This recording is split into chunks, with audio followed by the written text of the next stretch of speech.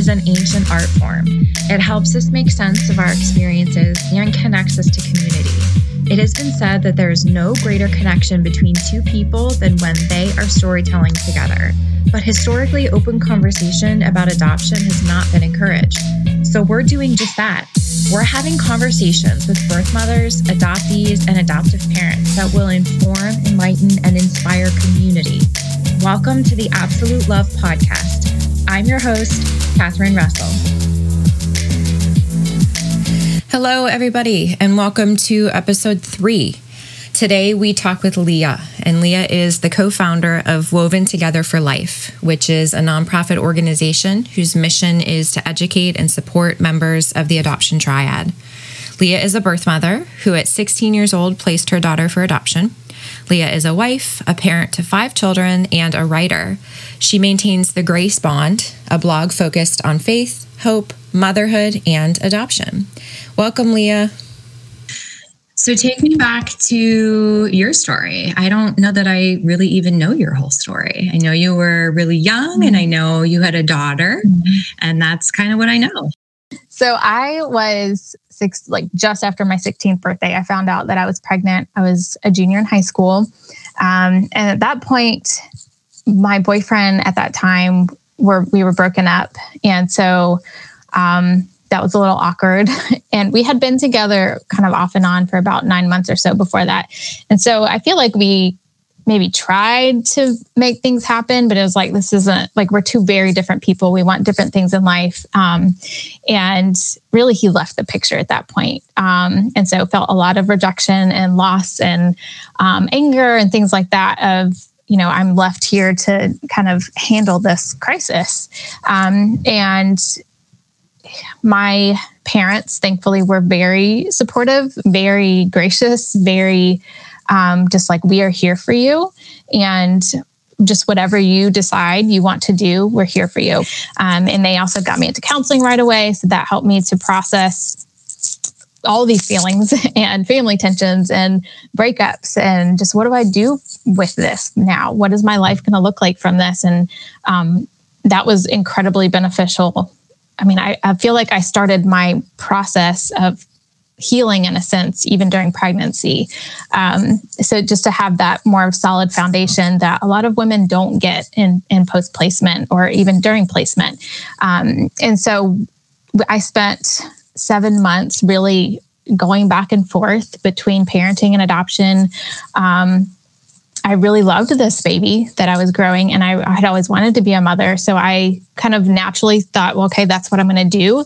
But the more I, started feeling her move, and it became more real of the responsibility and the life that she was going to have, was going to be very similar to what I had grown up with, a single mom, and her working full time and schooling and, growing up in babysitters and just not feeling like my dad was around, but he wasn't really around kind of thing. And I just wanted her to have a different life than what I had grown up with. And that really started to hit around, that 5, 6, 7 marker. And that's when I reached out to the adoption online groups and just gaining insight from people who have walked through that experience. And what does it look like to have an open adoption? And once I've heard from their stories, that really is what opened my heart to adoption at all, really, that feeling like it could be the best of both worlds, where I could give her this life that I can't offer right now, but I really wanted her to have, that I could still be a part of her and answer her questions and know that she is loved and was always wanted. And it wasn't a choice made out of rejection, but out of just love and wanting her to have even better. And so 7 months is when I made my decision and felt relief to kind of make a solid plan. And I just felt peace with that. I felt like it was the right thing for me and my child, and I trusted that. And I told my social worker, okay, I'm ready to look at profiles. And we talked about what I was looking for. And I thought through if I could be her parent, and I was in my 30s, and what would my life look like and how would I want to parent her? And so I found kind of 3 basic things of like, I wanted, a Christian mom and dad. I wanted a family who was in the same state so we could have that closer, interaction to be able to travel very easily. And then I was looking for a family who already had a child so I could see how they parented, how did they already discipline? How did they already, what kind of schools, what kind of babysitters did they already use? What is the grandparent interaction like already? And those kinds of things. And because I grew up an only child with my mom, that I wanted to guarantee she would have that sibling relationship that I always wanted. So based on those things, I looked at 3 profiles, and the very first one was the one that I immediately felt clicked and connected to, and just their heart. I felt like they were just so genuine in their writing to me, that we had, not even that we had a lot in common. It was just like something just felt right. And what really stood out for me was the last paragraph that they spent kind of blessing me and saying, we're praying these things over you, and I felt like I was seen, and it wasn't just about my baby, but it was, I see you and we want a relationship with you. And so that really spoke to my heart, and we met probably a week after that. And again, just everything clicked really easily. We're on the same page of what our open adoption would look like, and parenting, questions, just getting to know each other. That it just felt very good. Obviously, it was very hard to imagine what this life would look like, and what I'm, sacrificing in a sense. But I was really encouraged by the things they said to me, of like, her dad said, you're an important piece to her life puzzle, and we want you here to help fill in these puzzle pieces that we can't. And so again, just validating, like, you're important, you matter, you have a place here. And that's not going anywhere. So we just spent the last 2 months getting to know each other. And did somebody go with you when you first met them, or were you alone? I had my mom and my dad and my stepmom. So it was, and my social worker too. So I felt very supported, and they helped me with questions, and they helped ask questions. And, it's funny because like my stepmom and them were a very similar age. So it was just interesting that, it was just like kind of like gaining another set of parents in a sense, because I was so young. So it was like this other role model that came into my life. The frame of reference that you had, I mean, now in our 30s, it's like a completely different perspective on life and parenting and all of this. And I can't even imagine being that young and thinking to like the brain development at 16, and just how emotions at 16 are so big. I can't even imagine what that was like for you. Yeah. But I mean, my birth daughter is 16 now, and I'm like, how in the world? Like, you just can't, when you are 16, you feel like, I am an adult. I can, I'm invincible and I can do anything. And I'm like, I see her and I'm like, how did I live through that? It's definitely perspective definitely changes. And as a mom now of, gosh, how hard my parents, like their journey of what they had to walk through beside me, like my heart would be torn into pieces if that was my child. So very grateful for how they have handled for everything through and being my support. And that's what I really, really advocate for anything I do is, whether you're an adopted parent or this is your child you're walking through, having that compassion and not judging them and just being there for them for what they need right now. So, yeah. Wow. Just so powerful. You're incredible. It's amazing that you were able to make such a profound life decision at that age, and at this age be so confident and be seeing what you went through as an opportunity to support other people. It's awesome. I just love what you're doing. And I love that you've taken something hard in your life and made it so wonderful for everybody around you. Thank you. It's definitely my passion, and it fuels me to get up every day to help people through what I've been through. Yeah. It's awesome. So you met them and you were like, they're good. And after you saw them, you felt that connection? And then what happens from there? Yeah. So we spent 2 months getting to know each other, lots of emails, lots of phone calls. We had visits even then just to talk even more. What does this look like for us? And how do we envision this? What are the expectations? Getting to know each other as people. And that we wrote down a few basic agreements of how we the boundaries in a sense of what we expect of, visits 2 times a year at minimum, keeping in touch in between that. And if we ever moved or changed our number, that we would update. So we couldn't just disappear. It was pretty basic, but that's always been upheld, and definitely encourage other families to have that and even reevaluate it every year of like, what's working, what's not working. Do we need more details? Do we need what needs to be shifted? So we kind of have those conversations anyway, but it's not on paper anymore. There's a lot riding on somebody's word that that's what they're going to do for you. And I would imagine that a lot of your decision in choosing them was based on what you were expecting from contact, parenting style. I mean, you put a lot of thought into who you were choosing. So how do you deal with that uncertainty of they could just go away at any moment? Oh, yeah. And that's definitely a very real and valid fear. And I've seen so many people that's what they're banking on as well. And it turns out the opposite. For me, I absolutely felt that fear of like, what if this doesn't happen? What if they go back on this? And I still have those fears, and they've never changed their word. Like they've always said, the door's open, you matter. And it's been 16 years at this point. So, but there's still that fear of like, but they could, because the power is in their hands. I think for me, my faith was a part of it, of just this sense of trust, like just trust. I just had this piece to just trust them and to trust the plan and how it played out. And just a lot of conversations of, talking through these fears. I mean, I remember even 5 years into placement or so of saying like, I fear this, or, we haven't got to talk, or I haven't seen a picture in so long. And they're like, just talk. Like if we can answer, we will answer.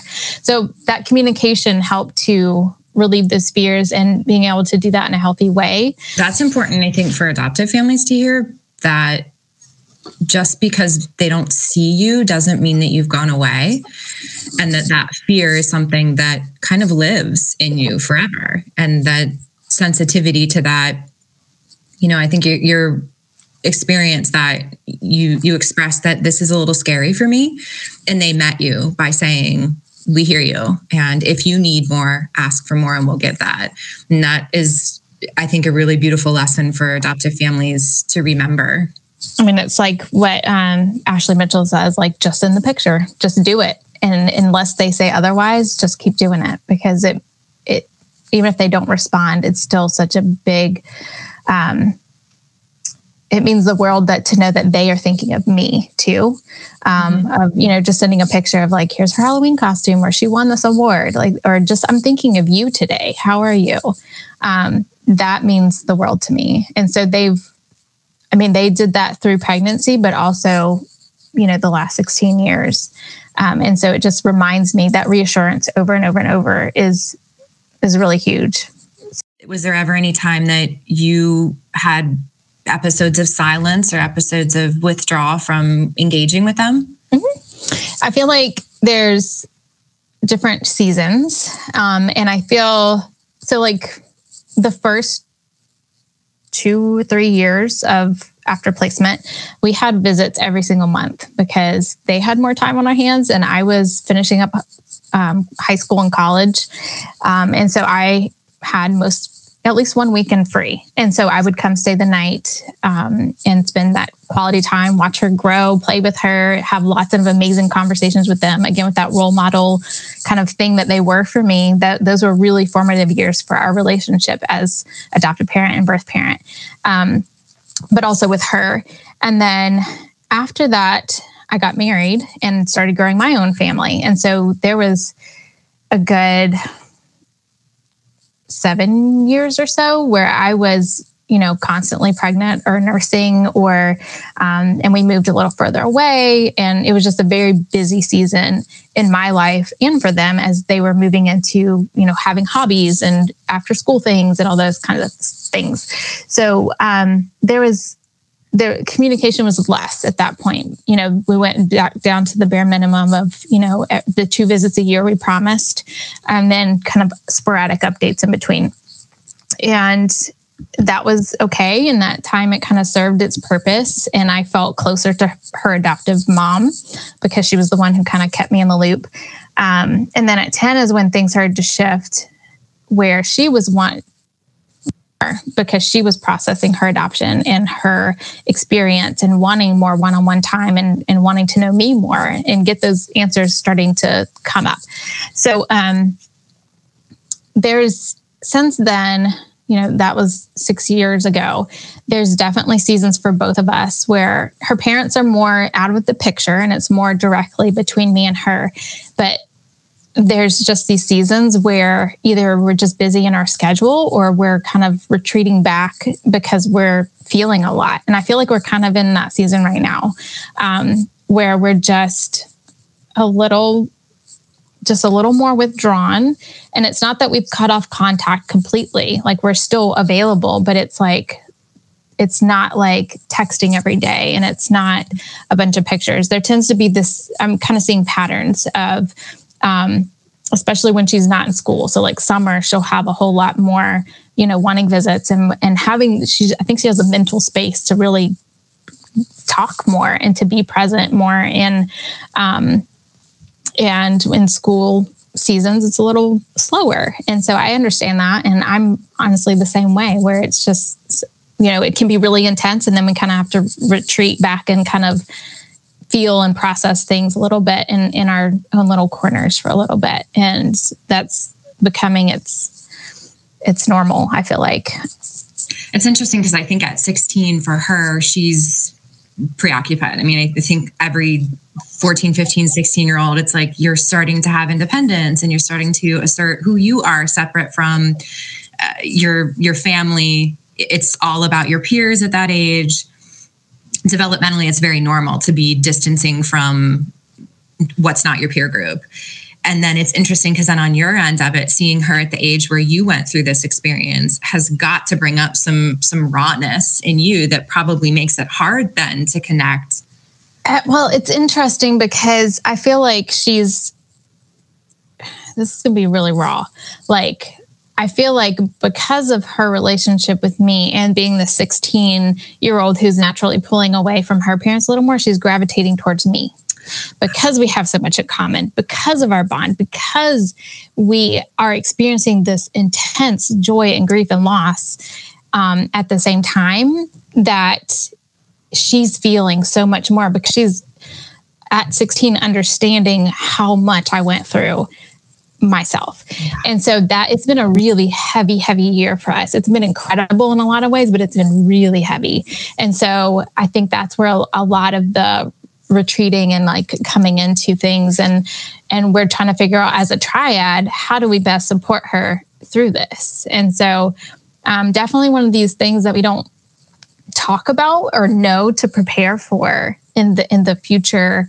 When you're holding this infant and making this plan, you don't think through necessarily to the teen years, at least, or in knowing what to expect and things. We did talk about the teen years when she was little in the sense of making sure that, I was a healthy person to be this person that I am right now, of being her role model in a sense, and her, holding her hand through this process and being a safe, healthy person to be that for her. And so that's kind of the extent of what we talked about and what really motivates me to make sure that I'm good. And yeah. I don't know that there is a way to prepare. Like, I think especially when you're pregnancy is so emotional in general. I mean, no matter when you experience it, your body goes through so much growing another human. And then you add all of the situational things that are going on. And then you add making a decision about adoption. And it's just, there's so many layers of internal stuff going on. And then you bring another family in, and then you bring another life in, and it becomes just so big. There's so much there that no matter how much preparing, how much education, how connected you are, it still comes down to being a very complex human relationship. So I want your opinion on something that comes up a lot for families. When we start talking about openness, I'm an advocate for as open as you can tolerate, do that, because I think that sets the foundation for some ebb and flow that's still in a space of comfort. And all of the research is showing that open adoptions are better for the children long term. But overall, adoptees fare better when they're in some degree of open relationships. So we know that. But it's so common for families to say something like, I don't want to co-parent. There has to be boundaries. The one that really is hard for me is that what if her being involved opens a can of worms for my kid, that they can't then understand who she is or what her role is? And the one of, well, what if she is connected to the baby so much so that she wants to come and take her back? And those things come up all of the time. And all the time. Yeah. And I struggle with how to talk about, that's not what it is, that no parent enters this wanting to co-parent. That's not what birth parents are choosing. That comes up so often.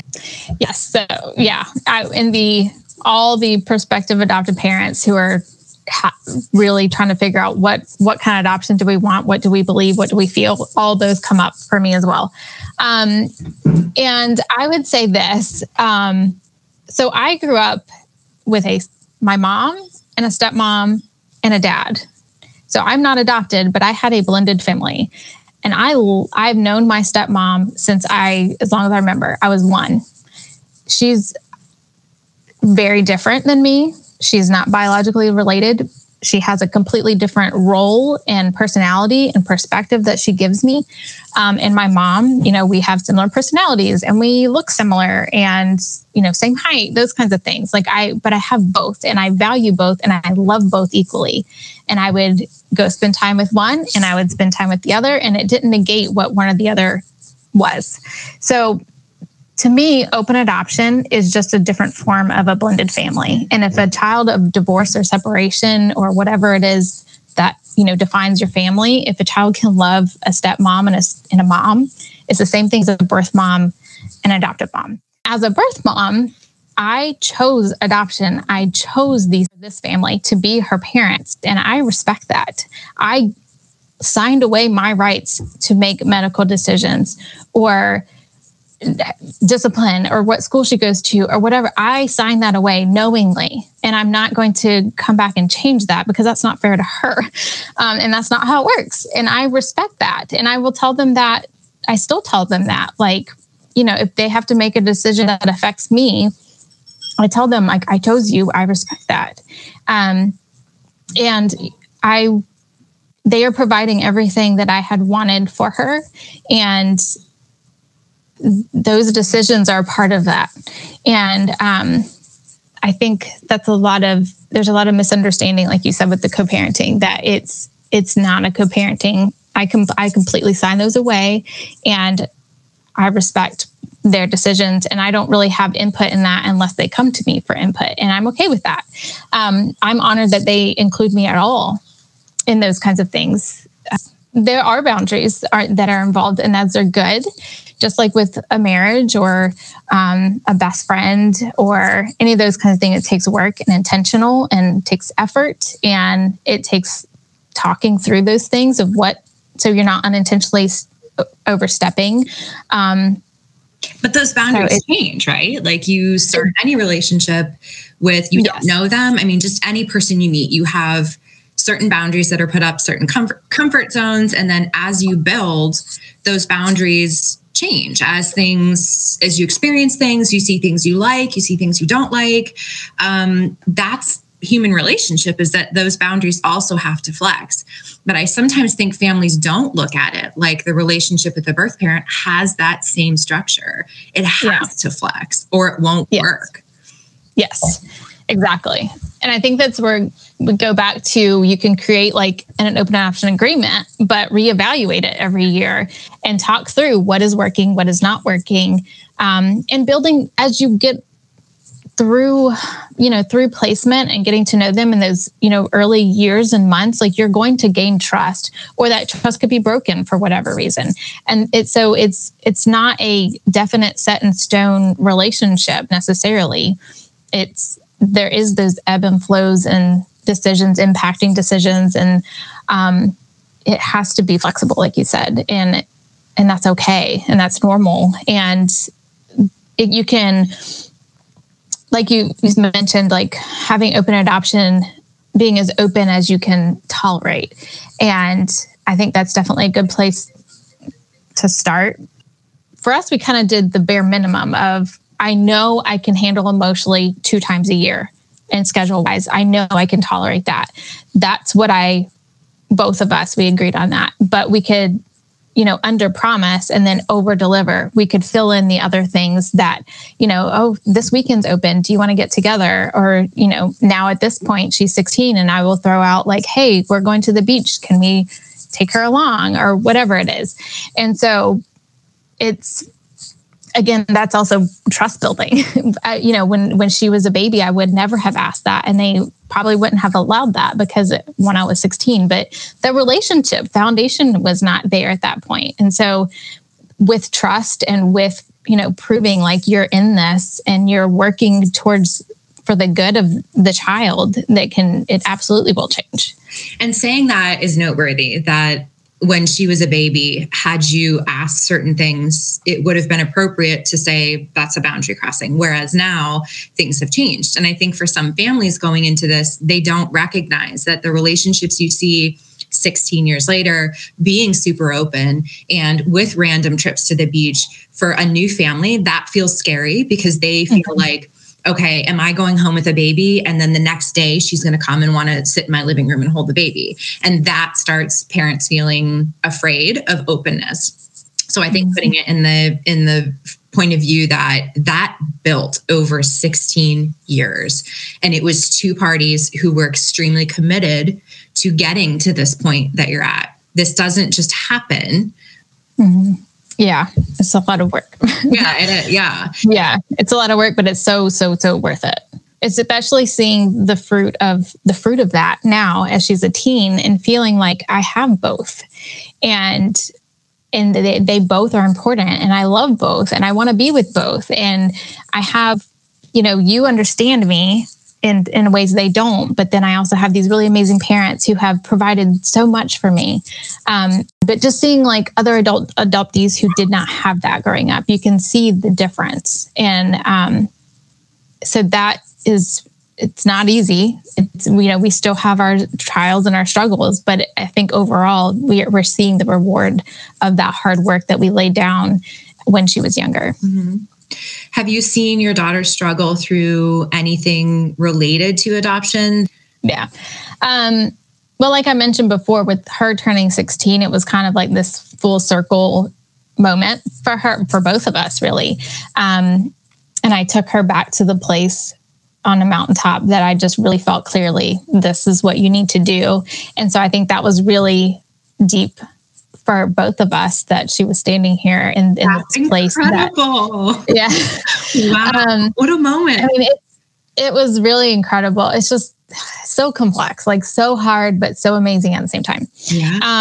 Yeah. So like we've walked through a lot of that together. And I love that we are able to have those conversations together and like I said, walk through processing this together. And I think it's hard as birth parents get older and become into a place where they could be parenting that child. I could be parenting her, and I know I could have been a really great mom to her, and I know I could be right now, but that's not the path I went down. And so making sure I remind myself and her of when I was in that place, this is why I felt this was best for us. And that can be really difficult to to wrestle, but having to like keep pointing back to. And I think, things with her birth father are a very different story. And so, helping her navigate that, and just, she has senses of rejection on that side, which in a sense I felt as well. And, not wanting to be a part of this story together, or just answering questions that she has, the little bit I remember or know. It definitely is a lot more as she gets older and feeling those things together. So I think for a lot of situations, it sounds like, your daughter bringing up to her parents that she needs something from you might cause some fear in them, some resentment in them, some jealousy in them that she is seeking you out for something. Have you felt that has been her experience with them at all? I sense it a little bit. I feel like we've worked really hard to really keep her in mind from the very beginning, of this is why we're doing this together for her. And we obviously benefit as well, but making sure that we keep our emotions in check, and our desires to focus on what she wants. And so that goes into the ebbs and seasons too, of like, sometimes she is silent and I step back and respect that. And her parents, I'm sure it's difficult for her to say, hey, I want to go to Leah's house for a week for my birthday. And allowing her to do that because they respect that that's what she needs. And time with her siblings here and things like that. They know that. And I know that can be really difficult. I would imagine that can be really difficult. And they've said it can be difficult, but we know it's worth it for her. One of the kind of struggles we have that also does not get talked about really in preparing for this lifelong journey is the grief after a visit. It wasn't so much, to my knowledge, it wasn't so much an issue for either of us the first few years. It was just for me, it was a lot of joy and just like, I can't believe I get to be a part of her life. I get to, watch her do this, or I went to this, ceremony or whatever. Just being a part of her life was such a thrill. Because I know that, especially at that point, it wasn't as common to have that.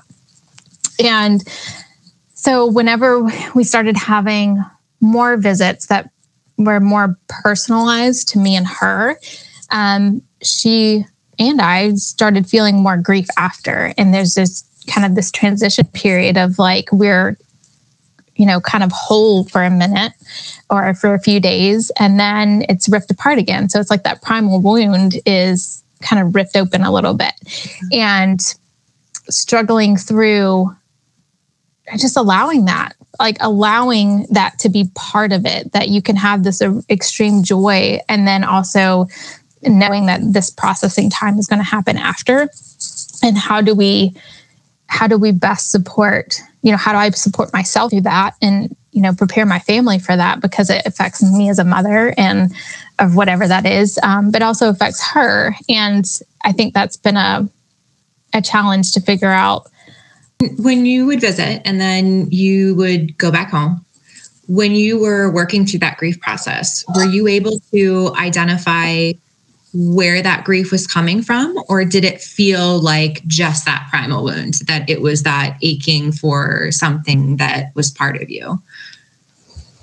I think it's mostly just the aching for, we're so like physically bonded. And like she'll come into our home and she'll feel like a part of our family for a little bit and then goes back home. And so that can be really difficult for everybody. I mean, her siblings here as well. It's they love her too. And I love her, and she likes being here, but she also likes being at home. So it's just like that. I've heard that kind of divided loyalty kind of thing adoptees can feel. And it's just normal. And it's part of the consequences of adoption. And that doesn't mean that it's necessarily that it makes open adoption bad. It just means like prepare for it and allow the space for it. Or if it's becoming a struggle, maybe counseling needs to be involved to help explore those things more. But I think it's been really helpful for the two of us to be able to talk about it after, of like, I really enjoyed this time and now I'm feeling this way, and having each other to lean into that, because it's something that people who aren't in it can't really understand it. And even with her parents, it can be difficult to understand, you had this time, why are you sad? Or like, does that make sense? Yes. And I think the instinct of adoptive parents might be that she goes to the visit with you, she has a fabulous time and it's so good for her, but the pain after is so bad for her. Or, as a society, we equate pain with bad. Right. I think that's a lesson for like childbirth, that pain is producing a baby. So it's pain for a reason. But there's not really a place in our life where we perceive that awfulness after something so good could be positive. It's connection, it's growth, it's acknowledging that there is such a strong bond that's worth continuing to invest in. But I think the instinct is to run from pain. Mm-hmm. So for her to come home and then have, a week, 2 weeks of sadness, processing, working through the grief, not knowing how to handle that, her parents might look at that like, okay, we got to stop these visits. This is not productive for her. Mm-hmm. And I think this conversation is important, because that is not the right thing to do, to say, because it hurts, let's pull back. Yeah, but it isn't. It is. I think it definitely is a natural instinct. And I was talking with an adult adoptee that this is what her parents did, is they shut it down. They're like, nope, we're done. And she was like, that was the worst thing they could have done for me. It made me hate my parents. It destroyed the bond that I had with my birth mom when we did reunite. So many negative things came out of it. And she was like, if we had all been in this together and worked through it together and just been allowed to feel whatever I feel, it could have looked so different. And I also want to touch too, that it doesn't have to be just a teen. Like I've heard adoptive parents who have, 5-year-olds that their children will suddenly start acting out after a visit, or get really angry, or, just feeling a lot after a visit. And then it's that, just to know to expect that and to help them through that. But like you said, it doesn't mean you have to completely draw back and say, okay, this isn't good. It's just part of it. Yeah. And I'm thinking back to being a young kid and how intensely you feel connected to experiences and people. And again, when you're young, your emotions are so large and you don't have the resources to moderate those really well. We don't learn that until adulthood, and many of us are not that great at it. Yeah. But I think those intense connections to place and experience, it's part of the experience of childhood. But then when you add that like intense missing of, let's say you go to sleepaway camp and you come home from the week and you're like so devastated that you're away from your friends and you keep wanting to be back at camp. And then that kind of wears off as the days go by and you get into whatever the groove was you had before summer camp. Yeah. But the complexity of those visits as an adoptee, you have that experience of being invested so much in a person and an experience that you love and want to be a part of. And then you're taken away from that experience.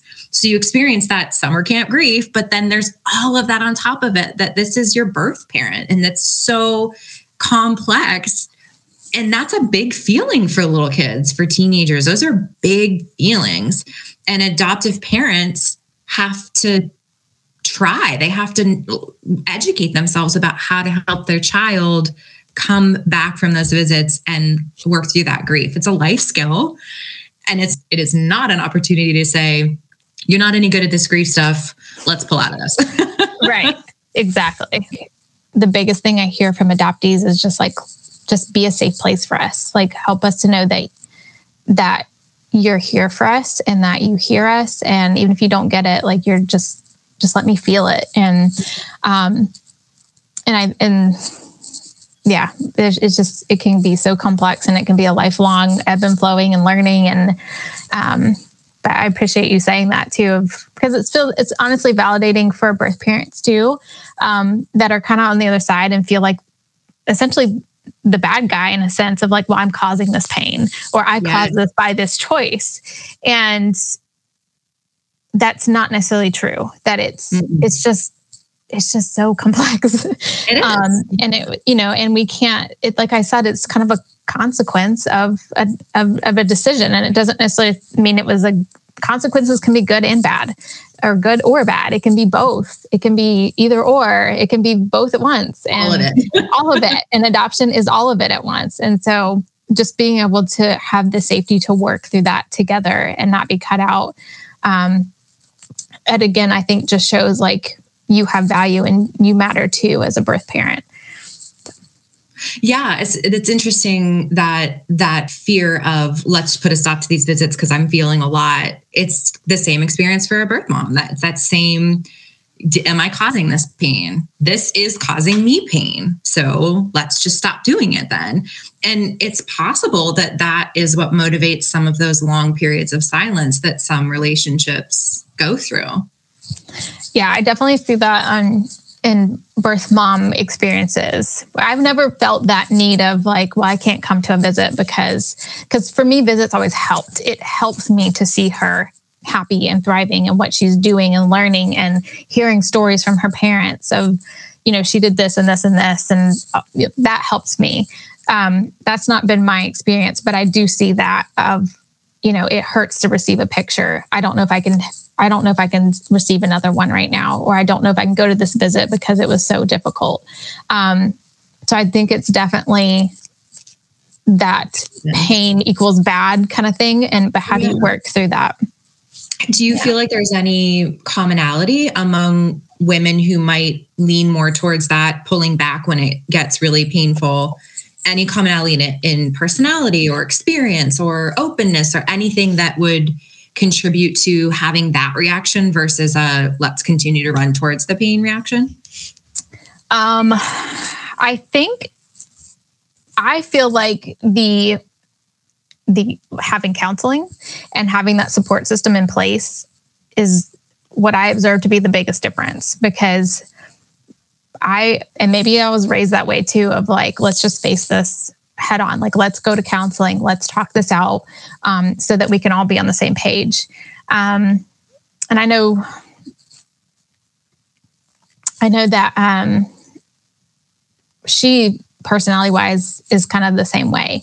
And I feel like birth moms who don't have that support system or have that mindset of like, let me tackle this and heal, it's that retreating sense of like, let me shield myself from this pain. And support system has a big part of that. Yeah. I mean, it could be, I think lifestyle choices can be part of that too. Especially if there's like drugs or things like that involved, or abuse. There's things that they're kind of shielding the other family from, or maybe they're embarrassed or ashamed or something like that. There's just so many things, but those are I feel like the two biggest things of like just trying to shield and avoid pain. It's I don't know. It's really devastating, honestly. Yeah. It's hard because that's not been my experience, but I can only imagine how hard that would be to feel so triggered in a sense that you couldn't connect with your child. And I think I've seen the results of that from the adoptee experiences with friendships that I have of their birth parents aren't able to engage because they didn't have that support and that healing.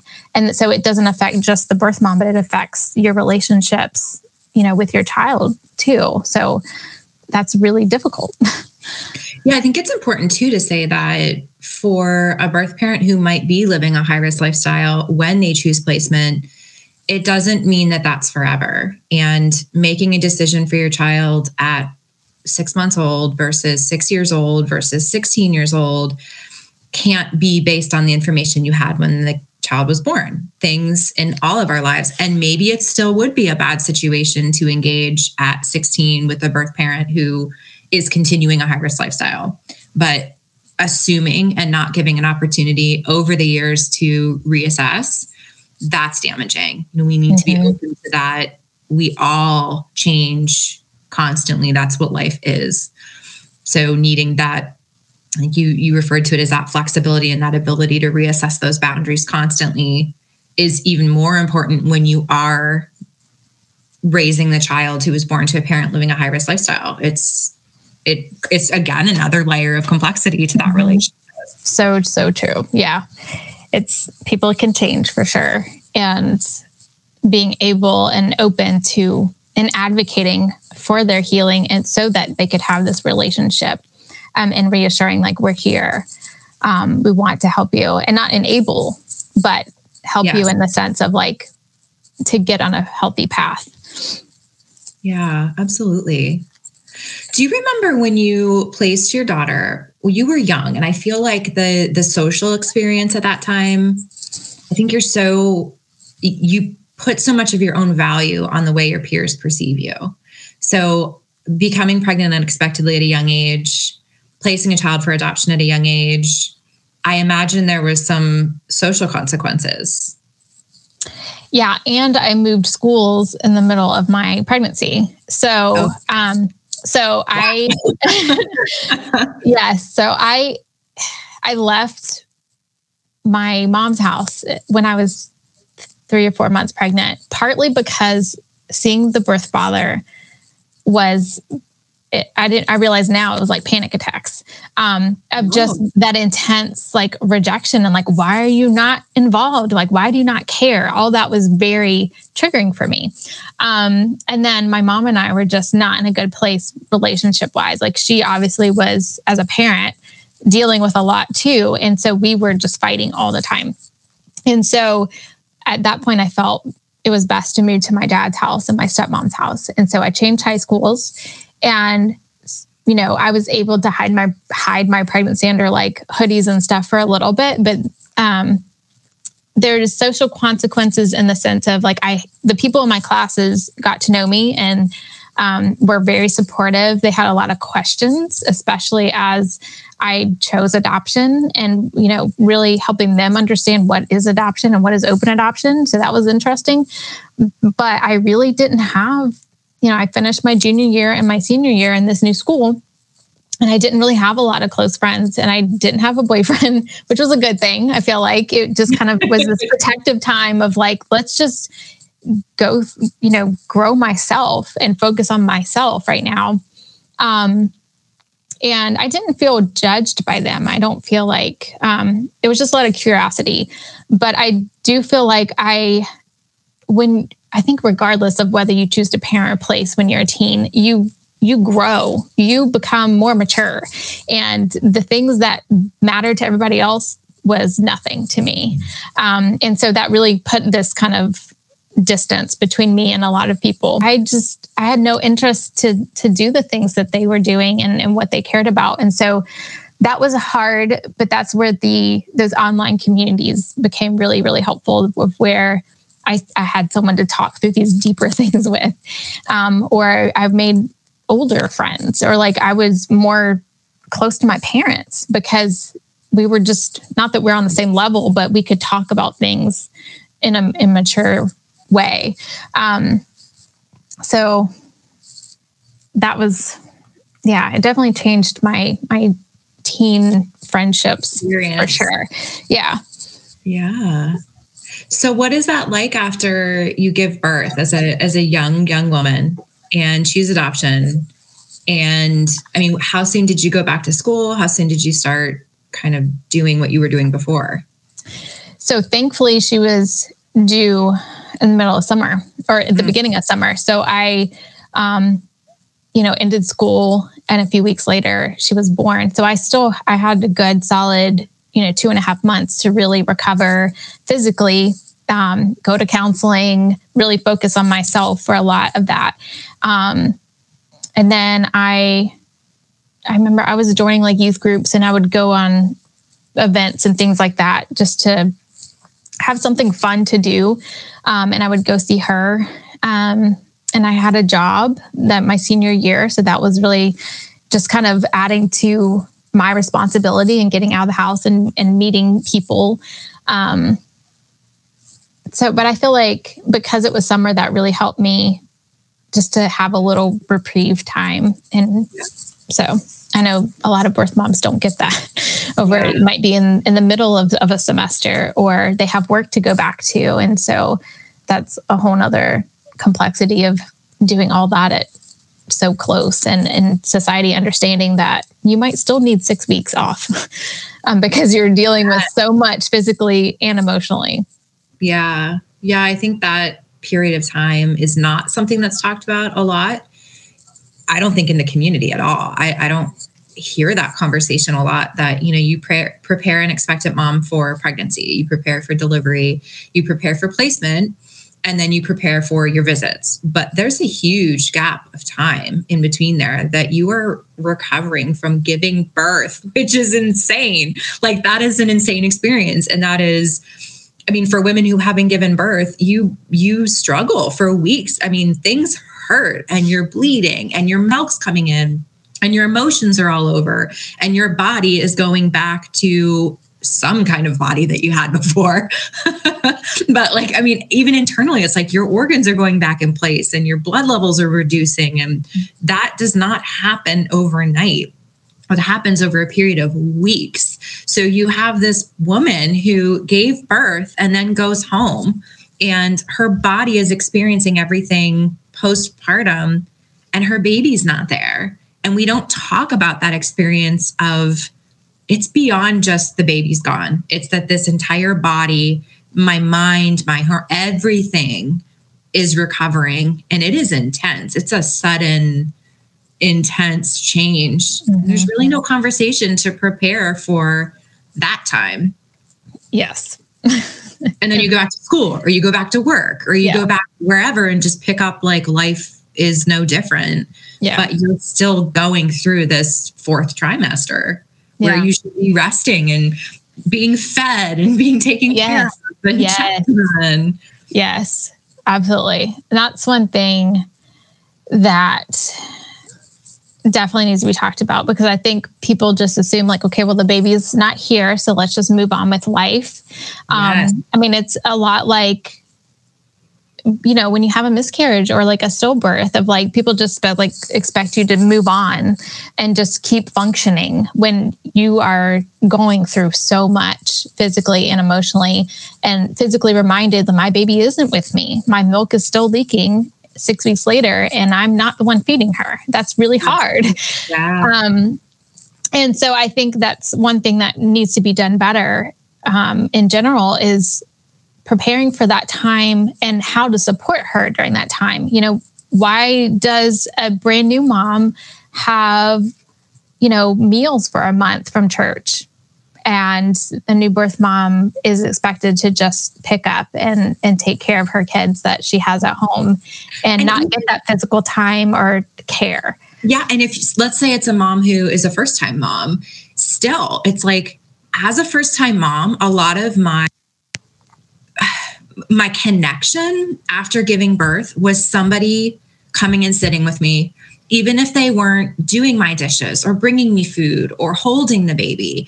That time after birth it's just crazy. It's an entire shift in identity, whether you're parenting that child or whether you've placed that child. Your identity is it crumbles, and it needs to be rebuilt as this new person who grew a human and gave it life. And there's the sense of someone coming and being in your space and saying, I see you, you're still here, you've got this. That is so important. And like you said, when you have a miscarriage, when you place a child for adoption, culturally, we don't do a great job at giving those moms that love. That's a huge problem. Yeah. Yeah. It's definitely something that needs to shift. And I do think it is starting to change. It's starting to be more aware as people talk, especially with miscarriage and stillbirth and things like that. That's starting to shift. But that same thought process needs to come to birth parents as well, because it is a very similar feeling. I've walked through both, and it is a very similar feeling. And I like to share that with adoptive parents too, that if you have walked through any kind of loss, use that to have compassion towards how she is feeling, especially in the hospital or right after birth, of, using that knowledge of what you've walked through to help her. What helped you through that? Was it someone bringing you meals? Was it someone giving you a gift? Was it a necklace to remind them of their child? Or was it, just sitting with you and, like you said, of like, I'm here. We don't have to talk, but I'm here. Those things. And I had that in my parents, thankfully, because I was 16 and I was at home. I did have someone who, I remember one time I was like having nightmares or something. Like I was just so sad, and I was having dreams of someone taking my baby, which is a very, really, like, birth moms struggle with that. Like, it's PTSD. And I had my stepmom come sleep with me because I needed just her presence. And birth moms need that regardless if you're 16 or 32. Like, having someone there in the hospital or the weeks after into some capacity is really huge. I think a lot of times too, with women who place, they don't necessarily know how to ask for what they need. And that goes for all of us. I mean, any of us that go through something hard or scary or painful, it's like a longing for connection in some way, but you don't necessarily have the capacity at the time to say, if somebody would just bring me dinner, that would go a long way for me. But I think that conversation about, here are just general ways that you care for somebody that is struggling, and those extend to a birth mom, particularly after delivery. As a provider, as an adoptive parent, as a friend of somebody who places a child, you don't know how to help because you don't know what's going on. And then the person experiencing it can't necessarily say, this is what I need. So you further that disconnect. Mm-hmm. And then people just go away. It's like, I'm afraid I'm going to upset her. I'm afraid I'm going to step on her toes. So I'll just do nothing. And she'll come to me when she needs me. And it doesn't work that way. With anything, it doesn't work that way. No, that's so true. And I think you're in such a vulnerable state anyway, that you don't want to be a burden to people either. Yeah. And I think that can relate to, when I was a mom and was in postpartum depression, it's not the same, but it's a similar, like, I don't want to bother people with what I need. Mm-hmm. But I had someone tell me, like, it's a season. And if I know that if the roles were reversed, you would do the same for me. And it's that kind of mindset of, like, one day you can pass it on to somebody else. Like you said, like, someone brought me a meal that meant so much to me. I'm going to just do that. I'm going to go drop it off. And we don't even have to talk, but it's there. And whether they ask for it or not. And then that person can pass it on one day to somebody else when they are in a healthier place. And so,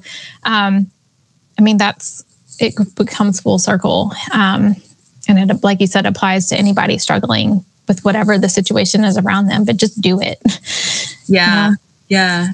We're not socialized to accept help, and we're not socialized to ask for help. We hide when we're in pain. We hide when we have grief. We hide when something's wrong. We hide from counseling. I mean, those things are all seen as shameful, and it feels so good to be liberated from that. I think before you said something, you were like, okay, I'm going to say something raw here. But a lot of people don't do that. You talk about adoption, you talk about birth parenting, and it's like the surface gets scratched and you're like, hey, yay, everything's great. We're all super happy. Yay, adoption. But there's so much beyond that. And that's the stuff that nobody wants to talk about. That's the raw stuff that is going to help in reality for somebody listening to your story. Yeah. People, I get hate comments of like, oh, you're just, poop rainbows and adoption's amazing. Like, no, like I have a positive story and I will share that, but I also never want to negate that it's really hard for me and for her and her parents too. Mm-hmm. And so, but I also have to do that in a protective way, as, protecting her story and her feelings too, and her parents. And so there's so much more that I wish I could share or want to share, but I have to really process, like, what is the best way to share these thoughts and feelings and experiences that protects. We have this conversation all the time in the adoption community. Like, how do we do that with protecting privacy too? But all of us have the mindset that if it helps other people, then that's worth it. within those safe boundaries for sure. Absolutely. Yeah. Well, I feel like we could do a series because there's like a gazillion things I want to talk to you about. I know, this is so fun. Thank you. I could talk all day on this. I know. We could totally do part 2. Thank you for listening to today's episode. You can find more from Absolute Love Adoptions on Instagram, Facebook, or our website, www.absoluteloveadoptions.com. Every time you like or share our content, you are helping us to build this community.